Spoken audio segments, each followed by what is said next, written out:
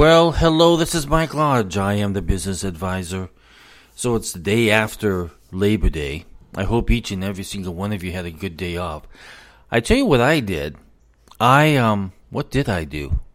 It was so memorable. No, I tell you what I did is I just kind of relaxed and did my thing at home. I had a mediation in the morning, so I did that. And then I turned on my television, and I had, up until, I think I watched it until like 10 o'clock last night, I was watching Yellowstone. Now, I don't know if you watched that show or not, but it is about this farmer, cattle rancher in Montana, and it's a whole bunch of stuff that's going on. And you have to get involved with it. Now, I started from season 1 and went all the way through season 4. I believe in September they begin season 5. But I just find it amazing because if you've ever been around cattle ranchers, it's a whole different breed. It's a whole different thought process. It's those individuals who get up early in the morning and round up the cattle and get them going and put them up into pasture and get them going into... it's just a really tough life. It's part of the farming. It's a different mindset. And they're very independent, and they're very true to the nature of the lands, and making sure that there's no developments coming in and trying to get onto their lands. And then you've got the Indian tribes that are it is a whole story. And basically it's a good American story to kind of tell what farmers are having to fight against. And we're seeing it day after day with the U.S. government trying to tell farmers, no, you can't do this, you can't do that, you got to reduce your herds, you got to do all this kind of stuff. The problem when government gets involved, they do a lot of hindrance to you and me, because that means the less amount of animals, the less amount of produce that is being produced, that means that you and I have to suffer. That means the prices go up because there's less quantity, and the farmers suffer. Because government gets involved, and that's when we get into trouble. We are going to have a food shortage. It's coming. It's here already. If you look at what's happening in Europe, they are really having a tough time. And if you look at their fuel costs and everything else that they're having to fight against Russia, because Russia is now using their pipelines as a maneuvering point. Okay, fine. If you're going to go with Ukraine, we're going to start shutting off your pipeline. That's what they've done. They've shut down their pipeline until they stop supporting Ukraine. So we have all this stuff going on, and it is crazy. Well, that affects us also, because we have a crazy government here who is involved in so many different aspects of our farming. We have this one Amish farmer who's being attacked at the moment by government because they don't feel that he's growing his crops and everything. Now, he's been doing this for a long time. His family has been doing it for a long time. He feeds about 4,000 people within his Amish community, and yet the government wants to come in and say, no, you have to do it our way. And it becomes this disgraceful showing of how government, once they get a badge or once they get authority, they come in and get you. They don't care if you're right. They don't care if you're doing a good job at what you do. They don't care. They just come in and they start pushing you around. And then that leads to less food for more people. And people begin to suffer because the prices of that farm goods go up because there's less quantity. Remember, when things get out of control and there's less food being produced, that means there's less food there, so they can charge more for it. Because now they got to make up for everything that they've lost, what they could have grown.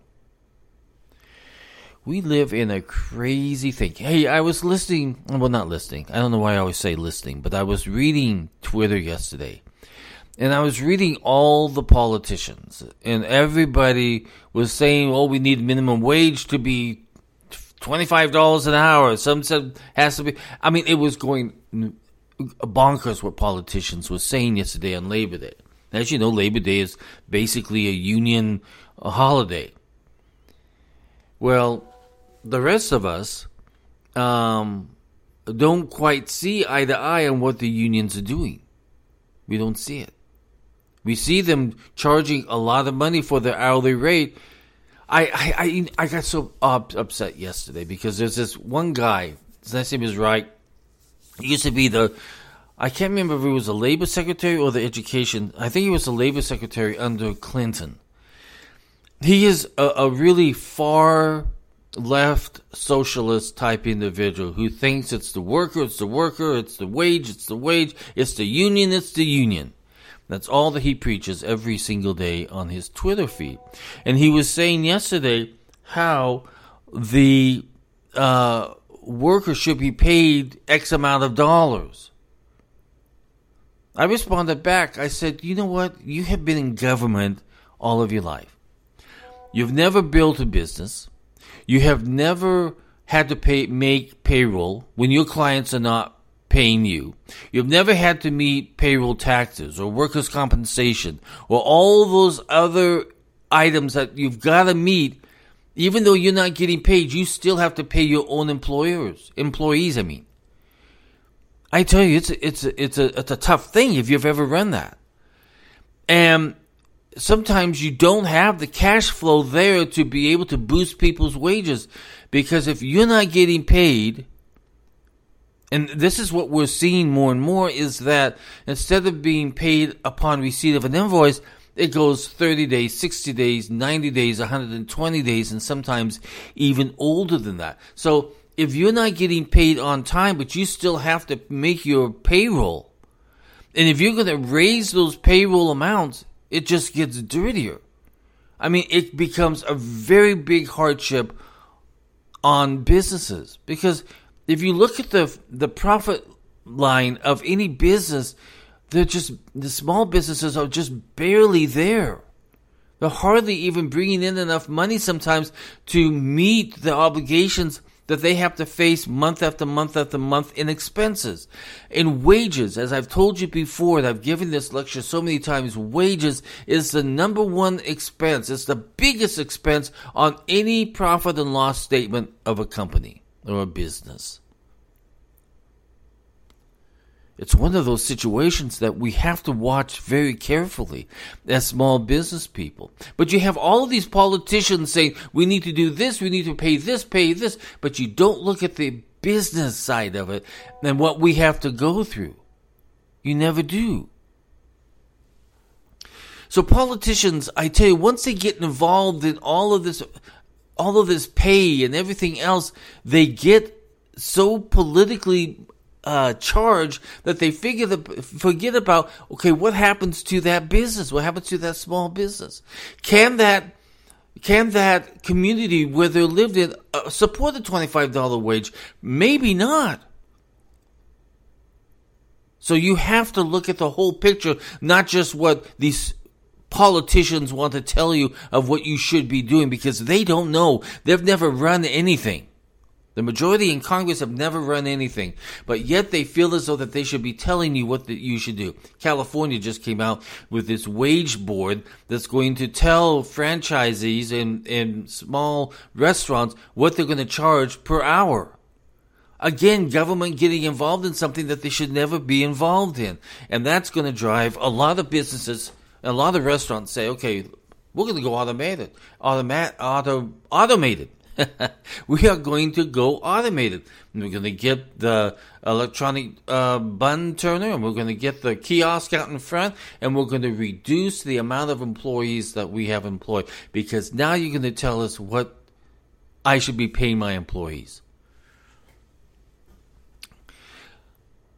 You see all this happening, and you hear all this stuff, and you watch Twitter. Sometimes I watch Twitter with amazement at what people are saying.